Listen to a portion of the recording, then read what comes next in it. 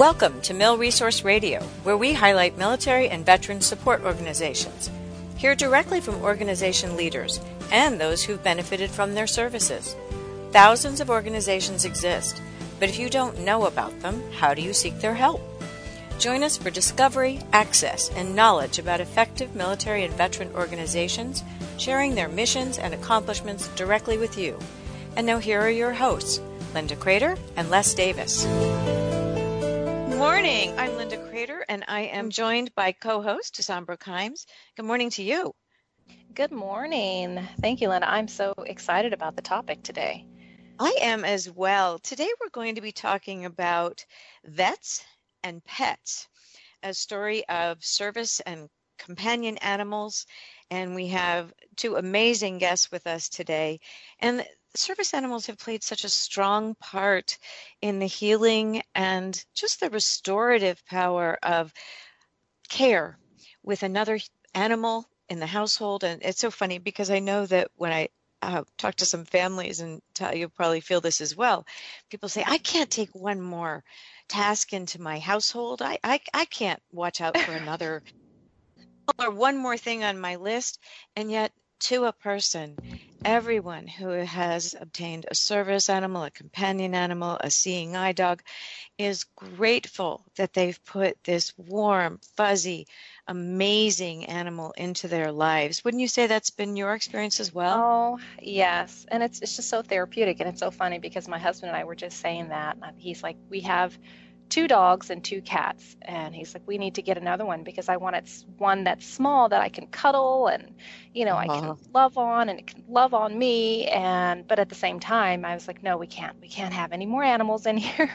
I don't want to take on the extra responsibility. And then just the other day, he's like, meet me here at the store. And it was a pet store. And we went in there and I do have a little cuddler. So you do have a fifth family member added. And I'm not disappointed at all. And I am, I think just getting past the fact of the extra responsibility. I mean, the benefit of having that, to look at him, it gives me like, oh, I get happy and then my voice changes and I sound weird, but it's it's good. It's definitely needed, for veterans especially. And, my husband, it's therapeutic for him as well.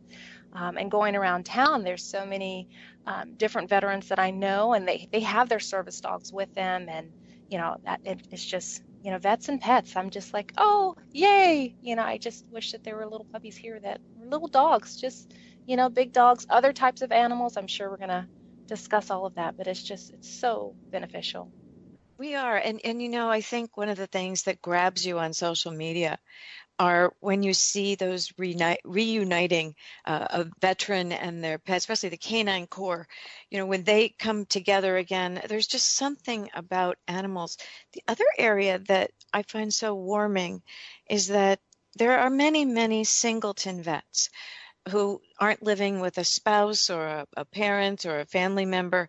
And it really has proven to be very, very helpful for releasing depression, for having something else to take care of, to having someone who will not judge you or embarrass you, who will just love you, because there's such an unconditional bond between pets and their animals, and pets and their vets. And it is so wonderful to see that. So I see that helping so many veterans who either live alone or family members who fear it may add more work, but find out that it doesn't. And you're right about the varied categories. There are so many. I did a video on the considerations of taking on a service animal and what all the things you need to think about. Do you want a big dog? Do you want a small dog? Do you want a rescue dog? Are you better off with a different animal type altogether? Or some people really adopt, say, a horse at stable. Horses and equine therapy are marvelous as well. So we'll hear about some different kinds of service animals. And there are various categories of helping people, because there are obviously guide dogs for the blind. There are seizure sensing dogs, which that just makes me amazed Right. completely. There are those that sense the needs of autistic children. Again, that's just miraculous to me. And calming alternative therapies. So I think that we'll have a very interesting discussion today. So I would love to introduce our guests for today. We once interviewed Dava Guerin and Kevin Ferris on Military Network Radio when they wrote the book, The Mighty Moms of Walter Reed, which is a phenomenal up if you find that of interest. Dava has written another book, also with Kevin, and this one is called, very appropriately, Vets and Pets. And we also have on today Leslie Nicole Smith, a veteran who has her own service dog named Isaac, which she said is the best dog in the whole entire world. And we will talk to them today about the value, the benefits, the considerations, and the love that comes from vets and their pets. So I would love to welcome to the show Dava Guerin and Leslie Nicole Smith. Welcome. Thank you. Nice to be here. Thank you for having us. Yes, we're excited to be here. We are just so glad to have you on. So, David, let me direct the first question to you. Perhaps you can explain to our audience how you go from the Mighty Moms of Walter Reed to this new book about vets and pets. Well, actually, Linda, it was a great experience writing Unbreakable Bonds, The Mighty Moms and Wounded Warriors of Walter Reed. And as a result of that, we've been involved with all the moms still in the veteran community. And a number of the people in the books who we profiled in our previous book had service dogs. And that got us to thinking, wow, wouldn't it be neat to do a book? Initially, we thought about veterans and their service dogs. And our publisher said, you know what, can you expand it? And we would be really thrilled if you guys wanted to do a book about veterans and their pets of all kinds. And if you're willing to do that, we have a deal. So, of course, Kevin and I were thrilled. And that's how the book came about. And one of the most amazing things that we found in this whole journey is that there are so many amazing animals, service animals, companion animals. Many of the animals and the stories in our book, like Leslie's, have been amazing animals who were trained as service dogs but were abandoned. So that was very surprising in the role that a companion animal plays, as well as other surprising animals, horses, potbelly pigs. We have a veteran who even has birds of prey, and has an amazing program in Florida where veterans come and can be healed by wild animals. So it's been an amazing journey. I think people will love this book. The stories are funny, heartwarming, interesting. It'll be out next September, and I think it's going to really showcase just the love and the bonds between veterans and their animals and how they've actually helped heal their lives. Just like Leslie will explain in her story, too, and we're fortunate to have her in the book, and her story is just beautiful about her dog, Isaac.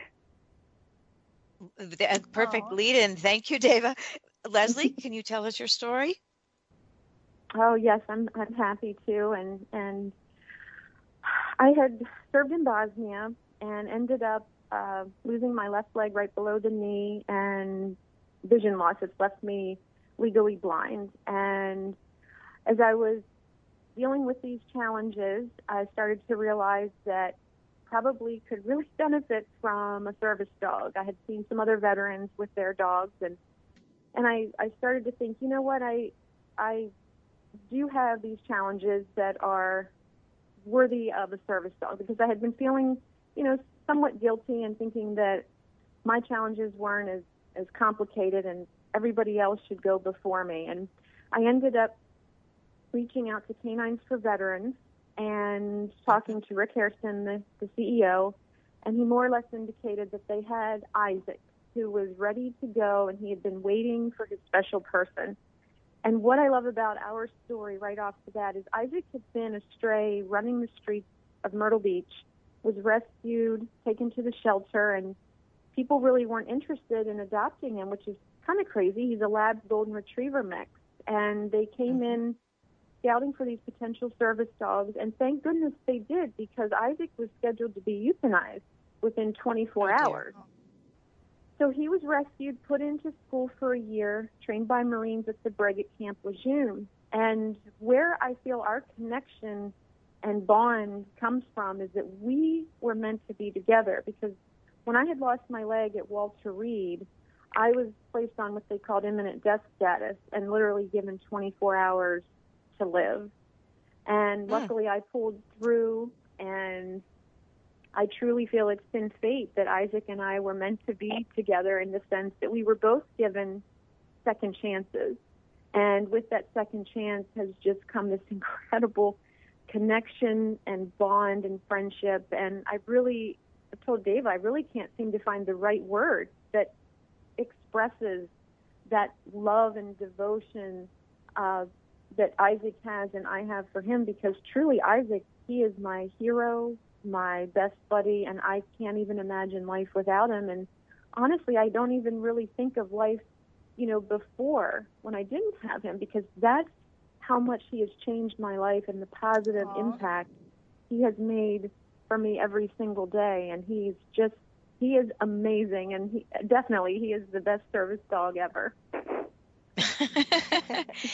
Your story gives me goosebumps. I mean, I do believe that I've seen vets and their service animals, and there is a bond that as you say, it's hard to find words to describe it, but in your case, it does seem, especially to have put the two of you together at the right time.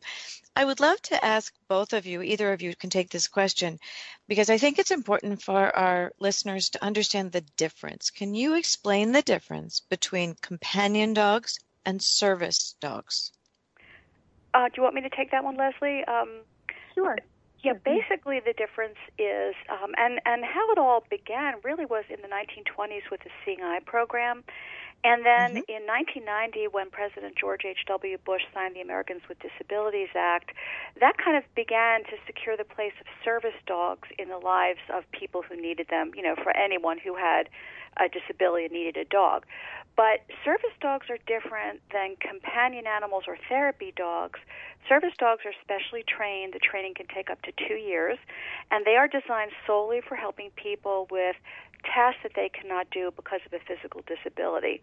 And in the case of veterans... Let's stop for a second. We have to go on a quick break, but we'll resume right after the break. Okay. We're Mill Resource Radio, and we'll be back after these short messages.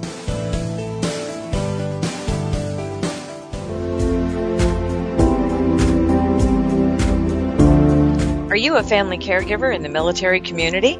Join us on veterancaregiver.com. In the military and veteran community, there are 5.5 million caregivers of our nation's injured, ill, and wounded. Whether your family member served in World War II or in the most recent Iraq and Afghanistan conflicts, there are unique needs of military and veteran caregivers. Navigating any medical system takes skill and help in obtaining good care. Veteran Caregiver has access to a rich network of advocates and organizations to assist you. Find excellent resources, short informative videos, an active Facebook community, and empathetic support. Veteran Caregiver supports those from every service branch and those who served in any conflict. Need information on sandwich caregiving, EFMP, or aging issues? VeteranCaregiver.com provides information and community to those managing busy lives with compassionate care. That's VeteranCaregiver.com. Support for those who care.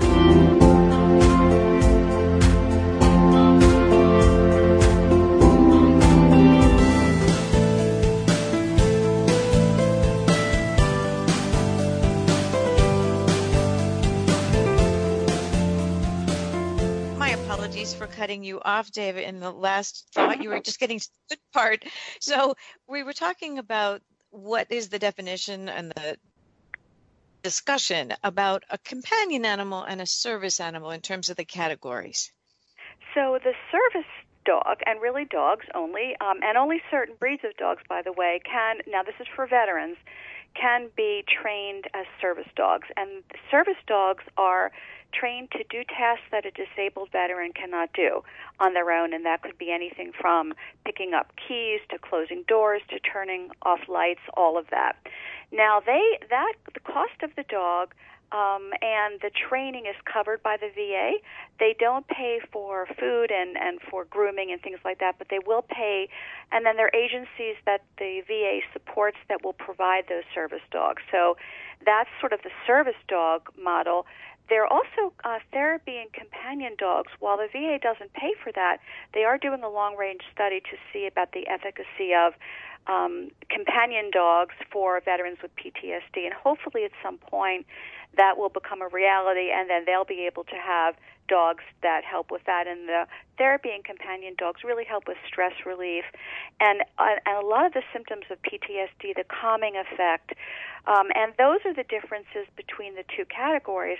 But they're also in companion animals, a wide range of animals that can be used for therapy.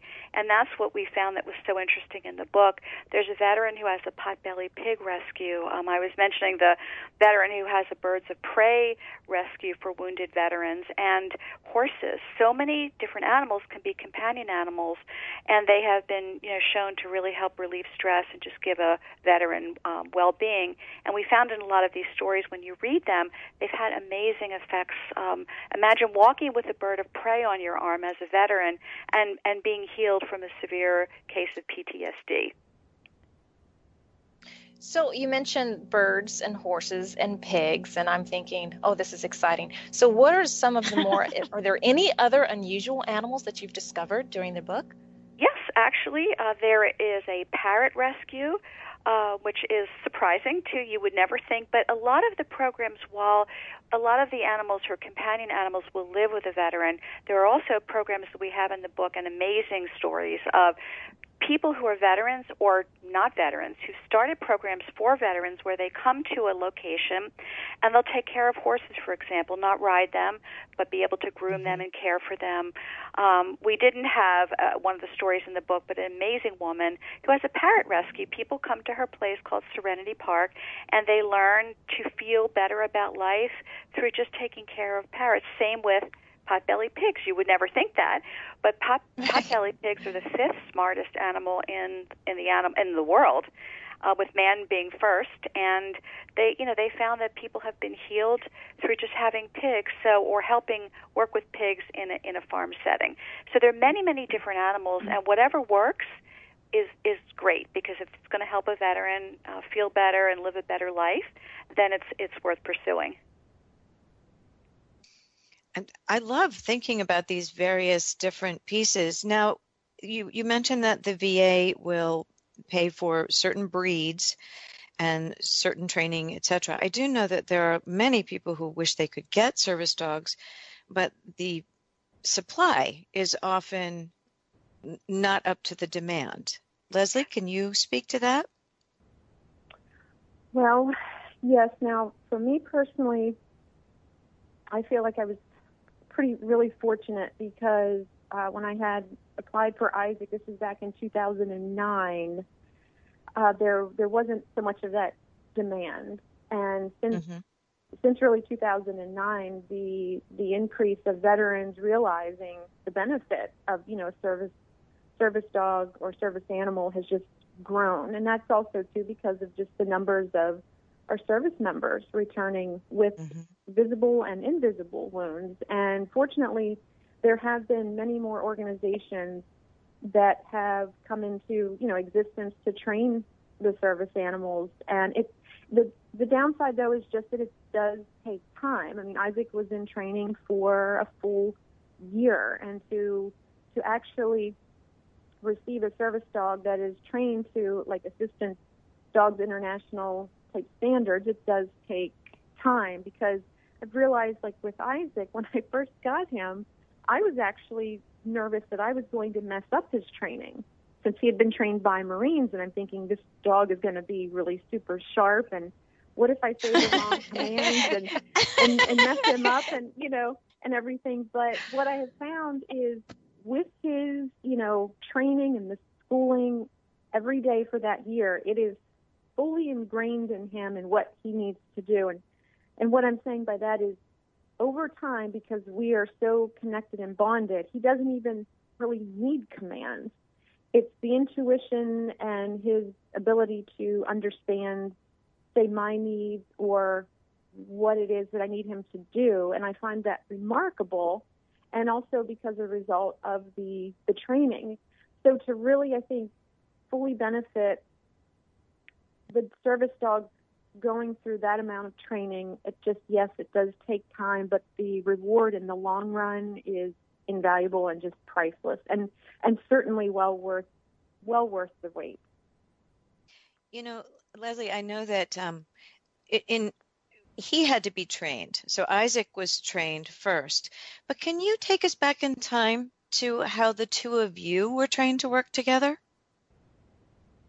Yes. Well, with the Canines for Veterans program, I went to Wilmington, North Carolina, where they're based. And actually, Isaac was at, like I said, the brig at Camp Lejeune. So we did a few days of training there on site. I actually met the Marine who had trained him, and we went over, things for a few days. And their program is that you go for about a week time for your training together. So we did our few days at the brig, and then we did usually about a day out in public. We went to PetSmart and to some restaurants and just, learning to work with each other. But with me and Isaac, it was such an instant bond that we actually left training. We were able to leave training a little bit early. And I think that speaks volumes to, again, the program's training, but really also for Isaac and myself and just our connection and that chemistry and the dynamics that just set into place, automatically. The very, very first time I saw him, I just felt as if I had electricity running through me, like when you turn on the lights, on the Christmas tree as a kid, and it's like that overwhelming sense of joy and happiness. And I was like, oh my gosh, there's my dog. He's going to help me. And that feeling, the physical feeling, the emotional feeling just solidified. And I truly just felt safe. I felt like everything was going to be okay. And that has just empowered me and has given me so much confidence by having Isaac and the life-changing things that he's done for me that gives me that ability and that confidence to go out in public and not feel that I have to, say, hide or stay inside because of being a leg amputee and legally blind. I love that. I love that you're sharing that, because that brings me to the next question is, how do you believe these animals heal the visible and the invisible wounds of war? And I love that you're sharing your story. And of course, I can't wait for the book to come out, but are there any other stories or any other feedback that you can give for that? Well, either actually, David or Leslie, either.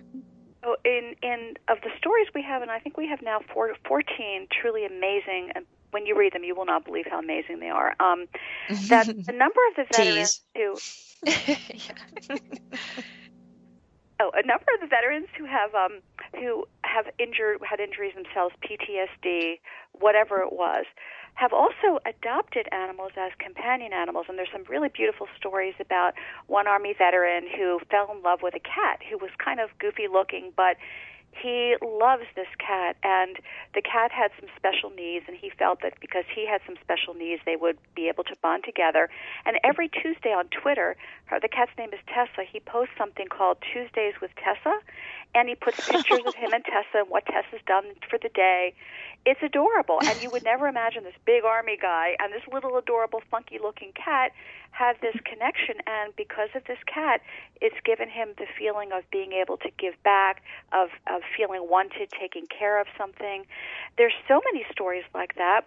We have another story about one of our veterans is a veterinarian who had a crazy life. She adopted a three-legged pit bull mix who was shot by a BB gun in Detroit, was legally blind, and she felt that she had to adopt the dog because she's the only one who could really care for him as a veterinarian. And she said this dog has brought such joy into her life. And she does the same thing, posts pictures all the time on Instagram and Facebook. It's just adorable. So, and the other amazing thing we found is the nonprofits out there, like Pets for Patriots, that works with veterans to give veterans companion animals, pay for them, pay for their veterinary care, and they actually hook up veterans through, I think, 260 shelters. And these dogs would have been euthanized if not for Pets for Patriots hooking veterans up with companion animals. And those stories are just absolutely beautiful stories as well. I love the stories already. That's why I said you're being I a know. tease on this. This is Yeah. just really cruel and unusual. I do know also that many vets, when it has helped them, we have about 2 minutes left, they begin shelters and dog programs themselves. We have a couple of stories in the book of exactly that. We have a wonderful woman, Mandy Tidwell, who is an Army veteran who actually has lupus, and she's really not medically in great shape, and I don't know how much longer she actually has, but she herself has been healed by rescuing potbelly pigs. And she has this beautiful story about her first pig, and she started a rescue, and the pig is called Darwin, and she talks about how she was at a restaurant and they were serving steak and potatoes, and her pig used to call her mama, literally. And so the waiter came over to her and somehow called her mama, and she just thought, oh, my God, I'm never going to eat meat again. And that was the end of that. And her rescue now is, I think, 4 years old, and her mission is to have a place where veterans can live, homeless veterans, forever, as well as potbelly pigs, to rescue them because people buy them thinking they're so cute, and they grow up because they're not ever supposed to be teacups. And, so she's really been able to pair animals that you would never think with homeless veterans, and herself being a veteran. This is how she's giving back to the world. Beautiful story. It's a fantastic story, and I love the variety that you're talking about in the book, and I really look forward to reading the book when it comes out. I think that you are all painting the picture of the value, the unusual bonding, the helping of one another, and it's marvelous. We will be back shortly after this next break, and we will talk more. We're Mill Resource Radio, and we'll be back after these short messages.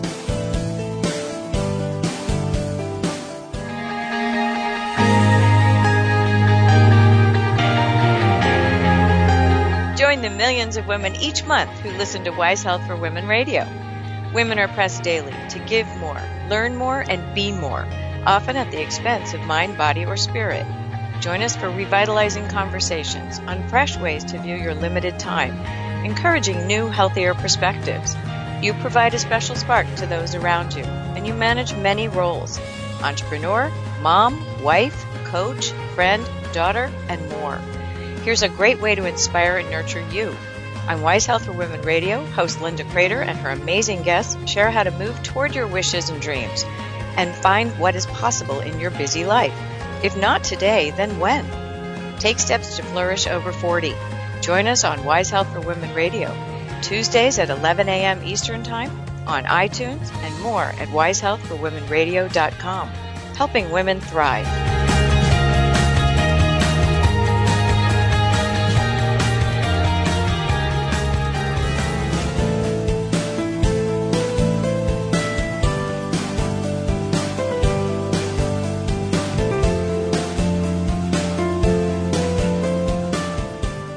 Leslie, I've got a question for you. Isaac and you seem to have a very, very special bond.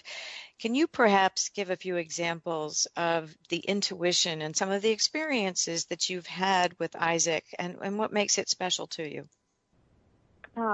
Yes, absolutely. Now, when I had actually received Isaac, I had already lost my leg and I was already completely blind in my left eye. But about a year after having him, I had another major episode with vision loss, and I was back at Walter Reed. And he actually was brought to the hospital every day for a short visit. But what is so amazing with him is that when I was released and came home, I came in and sat down right on the couch, and he got right in front of me, and he just stared at me, this dead stare. It was like he didn't even really blink his eyes. And he was, I think, taking in what was different about me. You know, my eyes were bloodshot. They're black and blue. It was a mess. And it was as if he was just studying me very intensely. And then he snapped out of it, and it was like, okay, I got it. I know there's something different about Mom. I've got it. But what was even more amazing with Isaac is the very next morning, I got up, sat down on the vanity bench, kind of leaned over, started crying because I was legally blind. I didn't know what life was going to be like. Life was just kind of ripped away from me. And in the moments that I was crying, he just sat right in front of me and just with the softest, most gentle, as if like little baby butterfly kisses, licked away my tears with the very tip of his tongue. And every other kiss, and I've gotten a lot of kisses from Isaac because he's a lover, have been like the typical sloppy, big tongue, dog, kisses. But in that specific moment of tenderness and pure love, Isaac was saying to me, "I've got you, Mom. Don't worry. I know you can't see as much. I'm here for you. I'm your best friend. Just don't worry." And I'll tell you, he has just given so much back to me that I'm just so amazed at his intelligence and his intuition. And about a year ago, I was back again at the hospital. I was actually completely blind. And Isaac was with me. He had ridden in the ambulance. At the hospital, what's so amazing is in all the chaos, the doctors and nurses in the little ER cubicle where I was, I could hear the nurses saying, "I can't believe this dog. Nobody's holding on to him. He's tucked himself at the end of the bed to stay out of our way. He's knowing what to do." Each time, though, I got physically sick from the pain medicine, Isaac, I could hear them saying, "He's getting up quietly. He's coming over to the side." And he would lick my hand as if to say, "Mom, I'm here. It's okay. I'm here. I'm here for you." Because at that point, I was totally blind. And then he would go back to the end of the bed and tuck himself in under. And I could hear what was going on. I couldn't see. And I was thinking in my mind, I can't believe how incredible Isaac is. He knows exactly what to do. And for that, I just, like I say, I just cannot imagine my life ever without him. Oh, I love hearing your story. I can't wait to read more everyone else's story, and including more of yours. It makes it sound like it was such a simple decision for you to choose Isaac, or for Isaac to choose you. And I know sometimes that may not be as easy. There are a lot of consideration of factors, such as the cost of the animals, training time with the animals, the bonding, like you just shared with you and Isaac had. What did you find most intriguing about the fact that it's not such a simple decision?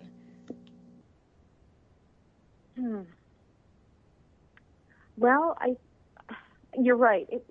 I think it has to be something that you feel ready for. Like, everything has to kind of click. And that's just from my perspective. Your heart, mind, and soul has to click to be ready. But there is a lot that goes into it because of, especially with dealing just the general public with a service dog or a service animal, because a lot of people feel very entitled that they can just pet the animal without asking. I've come across that usually every time we're out. They don't adhere to the do not pet patch that could be on the vest, because people are animal lovers, and I certainly understand. But I find it fascinating that people feel that it's their, say, right to know, because a lot of times we'll get, "Oh, that's really nice, you're training a service dog." And I'll say, "Oh, no, he's trained for me. We've been together 7 years." And then the next instant question is, "Well, why do you need a service dog?" And I usually will just say, "Oh, well, he helps me." But it's amazing how almost indignant people can get with, like, "Well, what's wrong with you?" Like, they're looking, and it's like not everybody, has visible wounds. And some days I might have, my prosthetic might be showing, it might not.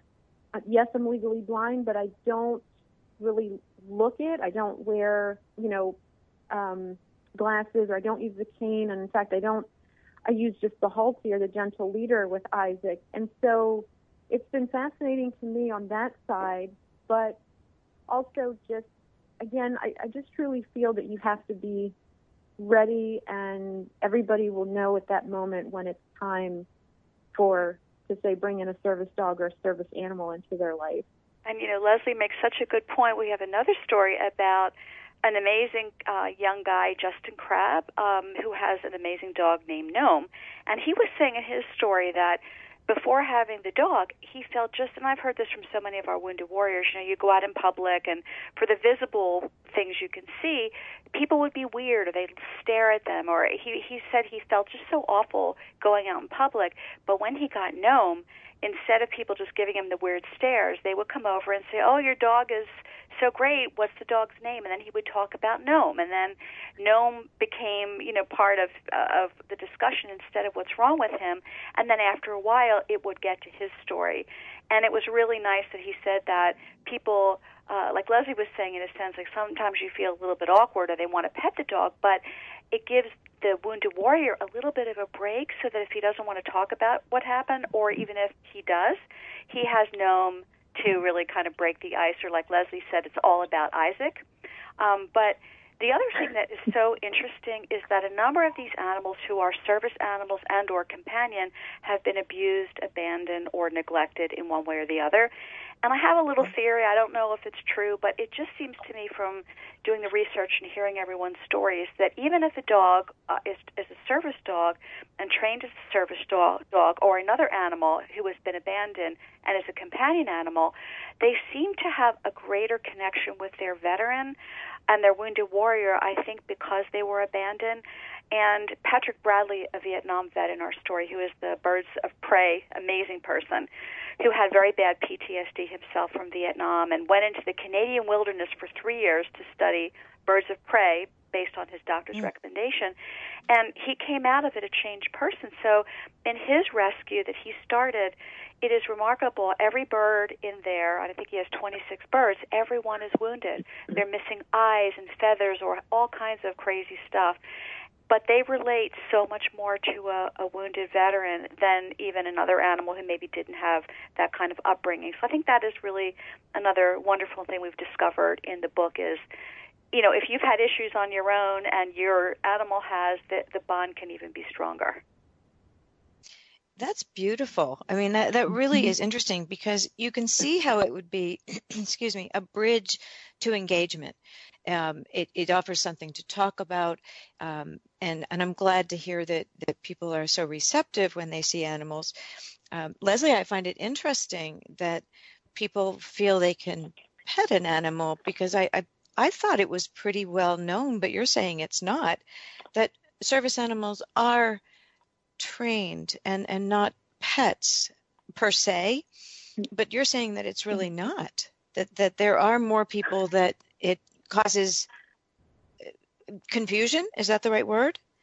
Oh, yes. I think also it's just an excitement because what I have found is with Isaac being a lab retriever, I will have people come up and just start petting and saying, "Oh, as a young boy, I had a dog that just looked like this." I've had people come up and say, "My dog ago, his name was Shadow, and Shadow looks exactly like your dog," as they're petting.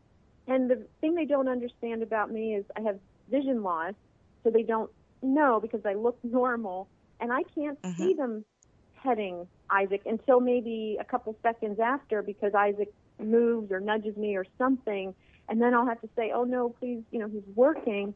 And it's amazing because I've had people bark at Isaac. I've had people get on the floor and men in business suits be on the floor, with Isaac. And it's just amazing that they don't ask. And you would almost think that a dog, in this case Isaac specifically, a service dog in public with the vest, with a person, they would just know that you just don't go up and pet the animal. Just like you really, in today's world, you wouldn't just go up to a baby in a stroller and just kiss reach out and touch a baby. It's right.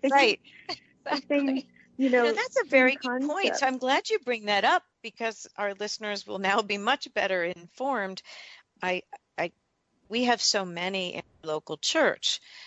So I think everybody knows to not pet the animals when they're working. And I that was my assumption that most people knew that these days. But this is very interesting because I love how you also talk about, and I think, David, you mentioned this, that it breaks through the isolation, that people will engage. So there's a plus and a cautionary note on the engagement portion, isn't there, Deva? Oh, my goodness. And, in America, there are literally, and I think this is an ASPCA statistic, but 70 million dogs living in households in the United States, 37 million cats, and other species. And pet owners spend about $60 billion a year annually on these pets. So we love animals. And if you see Isaac, I mean, really, we should all know, never pet a service dog. But he is so cute. You can see why. And Leslie's beautiful, so I think the two of them walking together, it's like, come talk to me. But that being, you're everyone's kryptonite. Yeah, I mean, the two of them really, if you wait till you see Isaac, and I don't know if you've seen Leslie, but really you can see why this happens. But it is a really good point to, remind people that if they do see it's a working dog. Part of when we were putting the book title together, we had some different ideas, and a few people said, oh, don't use pets because they're not pets. And that is true. And I think the one thing is that if it's a service dog with a vest or any service dog for anyone with a disability, most people should know, never pet them. They're working. And when they have that vest on, they are working. When the vest comes off, it's another story. But another break, so we'll be right back after a short message.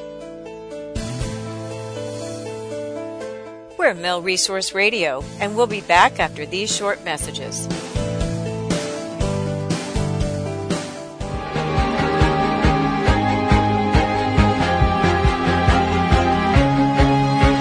Are you a dynamic woman? Sandra Beck and Linda Crater host Dynamic Women Talk Radio, bringing lively weekly shows in a roundtable format with influential guests from around the globe. This amazing tribe of diverse and accomplished women share their candid views on topics such as reputation, handling rejection, loyalty, what is sexy, overthinking, blended families, and much more. Discussions are joyful, with freedom to address topics from various perspectives with candor, respect, and no judgment. These are the conversations you wish you could have with all your family and friends. Dynamic women have lived their lives boldly with unexpected and sometimes undesired turns in the road of life. Yet detours and bumps bring opportunity, personal growth, more authenticity, and a fresh outlook. Join our welcoming tribe of dynamic women each Tuesday at 12 p.m. Eastern Time, also on iTunes, and more information at dynamicwomentalkradio.com. Celebrating vibrant, charismatic women everywhere.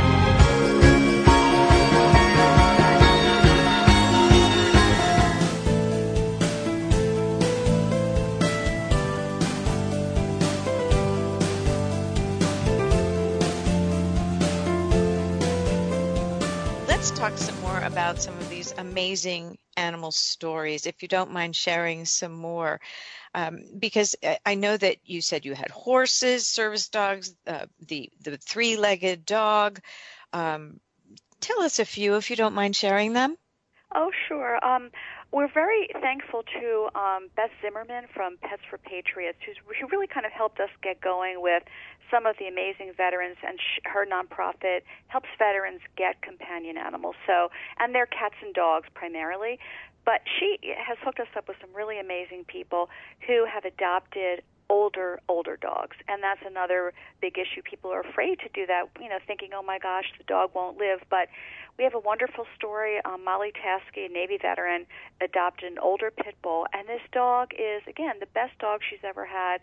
She had suffered from PTSD, and this dog is so responsive, and because he's a little bit older, he's able to really, like Leslie was saying, anticipate her needs, really help her with things that most other dogs probably wouldn't be able to do. And the fact that they were all abandoned themselves ties them, I think, closer to a veteran who has a psychological issue. We have a beautiful story about a horse named Max. Max is a Morgan horse, and the Morgan breed, according to Debbie Demick, whose nonprofit is called Horses Helping Heroes, is great for dealing with people, for emotional support. And in her rescue, she doesn't do any riding, and all the veterans come to just work with the horses, groom them. And there's a beautiful story about Max in particular, and all the veterans I've talked to, all of them have either traumatic brain injuries or PTSD. And Max has helped them overcome feeling isolated, feeling angry. Max could sense when they were feeling really stressed out, and he would come and he'd nuzzle and put his nose and his whole head into their shoulder, and they would just say, oh my God, I feel so much better now that Max is there. And they write about Max as if Max is their son. And Max has probably helped dozens of veterans with PTSD, and these are very, severe cases. A horse is able to do that, and that is just a remarkable thing. We also have someone else who was in our book before who also had a great experience with horses, which is surprising because people don't really realize that, but they're amazing animals, and they really help a lot with PTSD issues because of they're flight animals, but yet they have this ability to connect with disabled veterans for whatever reason, and there's some beautiful stories about that. And we have another one of our great people from Unbreakable Bonds, Tyler Jeffries, and his dog Apollo. And Apollo, I don't know if you've seen him, he's a red Doberman. I have. I've met him. Oh, my goodness. He's scary. I mean, when they walk down the street, a big boy. People go to the other side. Yes, he's scary. But he's just a big, adorable guy. Now, he was not approved by the VA because he's a Doberman. So he had him trained by Brandon McMillan from Animal Planet, and a woman from New York donated the money for him. So Tyler figures he's about a $50,000 dog, but he's just an amazing, amazing dog. So there's so many stories about that, and especially with veterans who, go to these places, and like Stephanie Mason goes to a place where she rides a horse, and this horse has given her new confidence. So I think all of those combinations of whether you have a service dog or a companion animal of any species, whatever works for you to make you feel happy in life and fulfilled and feeling you can get back to normal life is really worth it. Completely agree. You had a question, Ty? Well, I was going to ask about the foreword of the book, because I know we spoke a little bit over the break. David, you want to tell us more about it? Yes, well, we're really excited. Another big advocate of ours, and we appreciate so much, is Andrea Arden. And she is a host of some shows on Animal Planet and CBS. She is an expert dog trainer. I mean, she's one of the people who is really in the top in the country. She is writing the foreword, and in the book we also have a nice section of a lot of the animal experts sharing their secrets and training tips for companion dogs, older dogs, rescue dogs, and just your average puppy. And so Andrea is going to be also writing the foreword, and we have her wonderful training tips. And we also have, and I'm personally so excited about this, is First Lady Barbara Bush is going to write the foreword for our book. And as most people know, she is an animal lover. She wrote Millie's book about, from Millie's point of view about life in the White House. She has two adorable Maltipoo's, Minnie and Bibi, and two are now her adorable little pets. And she agreed to write the foreword, which we're very excited. And as you know, President Bush 41 wrote the foreword to Unbreakable Bonds. So having their support, and they have been tremendously supportive of us, even with Unbreakable Bonds, just one little aside, when the book came out, and, they're very pro-veterans and wounded warriors, do you know, they invited us to their house, and we had all of the 10 moms in our book and the kids. We went to Kennebunkport, Maine, and we had a wonderful visit with not just President Bush and Barbara Bush, but George W. and Laura Bush. And Tyler Jeffries, who's also in this book with Apollo, got to propose to his girlfriend, who is now his wife, unexpectedly in front of both presidents and first ladies at their house. So, yeah, that was pretty funny. Unexpected, but really funny. And now they're married, and I'm hoping that they'll do it again for us, because it was a beautiful experience for the veterans and for the moms, coming to their house. But Mrs. Bush has been a tremendous advocate also for literacy, and through her Barbara Bush Foundation for Family Literacy, she's done so much great work, so we could not be happier. I can say, Leslie, I'd love it if you could help us. We have we're not ready for the end of the show just yet, but I want to make sure that you have enough time, because I'd love to hear what you would guide or recommend to other considering getting a service dog. What are some of the considerations, thoughts that they should take into consideration as they're thinking about such a decision? Right. Well, probably the biggest is kind of looking at what your daily life is like. Say, what are the tasks that maybe you need help with? Is it more, physical type tasks or more mental type, as far as depending on if visible or invisible wounds, or combination of both, certainly. And seeing where you think a service animal could help best, and then taking some time to research, I think, the different organizations, or even talking to fellow wounded, ill, and injured service members and getting, their take on maybe some of the ins and outs or pros and cons of ways of approaching. And then also kind of looking at and understanding, and you can get this too from talking to other people, more or less understanding what going out into public with a service animal, will entail. Because sometimes I feel I carry this giant bag that's for Isaac, because it's somewhat like you have to have everything almost like a child, even though, Isaac is helping me, but it's all about Isaac. So, I have his blanket, I have his, all of his treats, everything. And so when you're dealing with, say, disabilities or challenges, and you add in a service animal, that comes along with it, if that kind of makes sense. So you're going to be adding to maybe what you are already dealing with and working with or through when you, whether at your house or at work or going out into public. But I mean, I am the biggest advocate for service animals, any of these amazing creatures that can do, to help, because it truly does make a difference. And I think for me, like I said, it just kind of all clicked.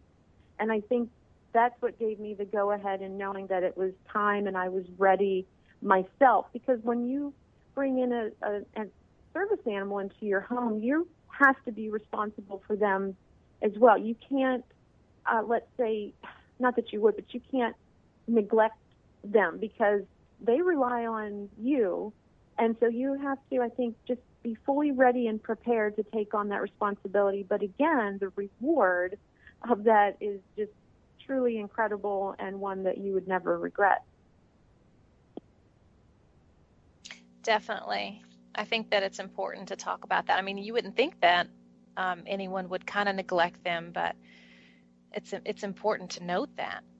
And the VA will, if you do get a service dog from the VA, they will retest them every number of years to make sure they're still able to function that way. And they don't do that forever. And it's really interesting, too, which is something we learned from one of our veterans in the story, Justin, who was talking about Gnome, and he said basically that he loves Gnome so much that when he no longer can be a service dog, he wants to keep him and will never get another service dog until Gnome passes, because he never wants Gnome to feel that he's second fiddle. It's just so sweet that, we all know who love our animals. They're your children and they're your best friends, and they mean so much to you. They give you so much, and, you give to them. I mean, the beautiful thing with Leslie is, can you imagine that Isaac would be gone if not for Leslie? He would not be here in this earth. And so what Leslie has given to Isaac is also a beautiful chance at life. And I have to say, and Leslie will never tell you this, but since she's had Isaac and done so well, do you know who this woman is? No joke. An actress, an advocate, a writer. She does everything, just the way she would always do it, and maybe with a little bit more passion because of her situation. But she is just an amazing, amazing woman. She probably would be the same amazing woman without Isaac, but I think with Isaac, it just gave her just a whole new, like she was saying, a new confidence, and just made her life so much more rich. And I think that's the beauty of what I've learned from this book is that, oh my goodness, and I know we have two giant Labradoodles. They're the best, and we love them just like our kids, and that we love our animals, and whether they're service, companion, pigs, horses, birds, whatever, cats, they really contribute to our lives. And I think that, like I always say, we say in the book, the VA, they don't need a study. The veterans don't need a study to tell you how, if you have PTSD and emotional issues, that an animal is not going to change your life, and they really do.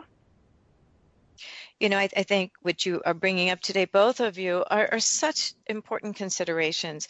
But the bottom line on all of this is that service animals, animals in general, pets, companion animals, and especially service animals, add a richness to a life. It also gives you something to take care of and gives a purpose to sometimes when people really feel that either depression is overtaking or it's a difficult time. So great deal of benefit to having these animals in our lives. I'd love to give out the 3 organizations you mentioned. There's Canine for Veterans, and that is the one with Marines training dogs. There's Pets for Patriots that have 260 shelters around the country that they're linked to. And there's Horses Helping Heroes. There are many other groups. Please look up locally, and thank you both for being with us today. Thank you for listening to Mill Resource Radio. For more information, go to millresourceradio.com.